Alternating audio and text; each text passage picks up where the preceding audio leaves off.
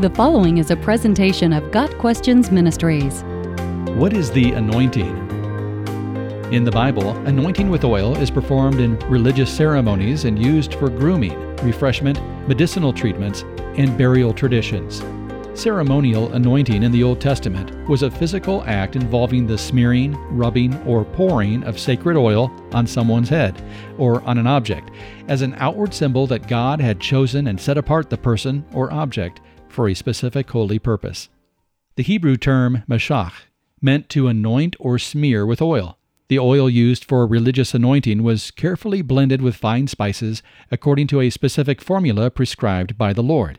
Using this oil for any other purpose was a serious offense, carrying the penalty of being cut off from the community.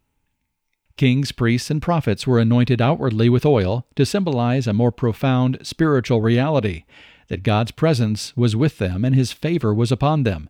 While David was still a young shepherd, God told Samuel to anoint him to become king over Israel.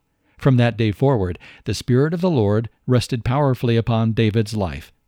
Centuries before David's time, the Lord had instructed Moses to consecrate Aaron and his sons to serve as priests.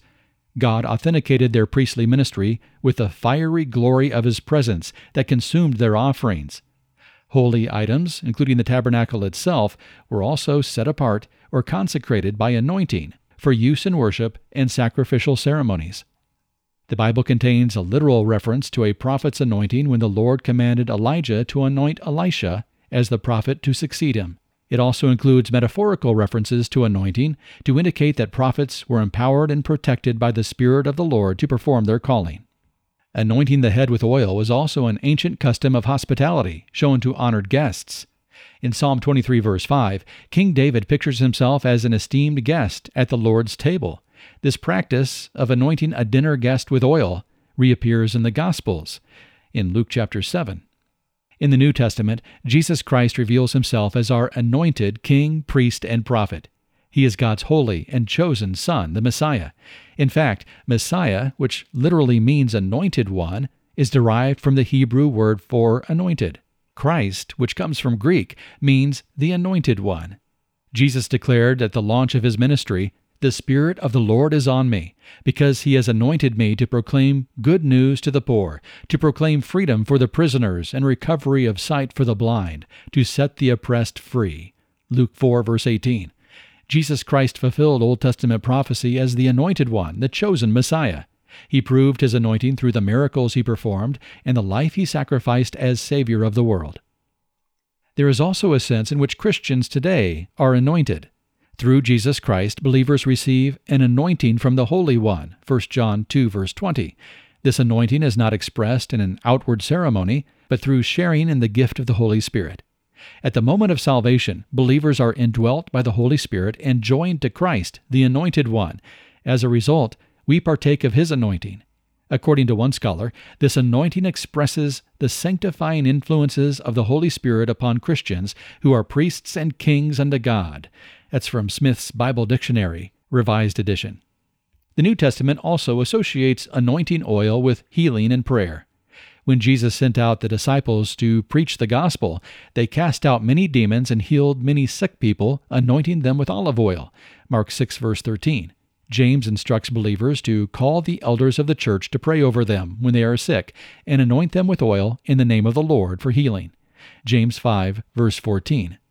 Those in charismatic religious circles speak of the anointing as something Christians can and should be seeking. It's common for them to speak of anointed preachers, sermons, ministries, songs, etc., and to advise others to unlock their anointing or walk in the anointing. The idea is that the anointing is an outpouring of God's power to accomplish a task through the Anointed One. Charismatics claim that there are corporate anointings as well as various types of individual anointings.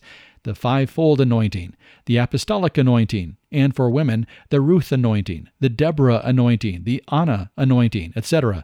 Some even speak of a Davidic anointing upon musical instruments. Anointed instruments are played by God Himself to drive away demons and take worship to a higher level than ever before.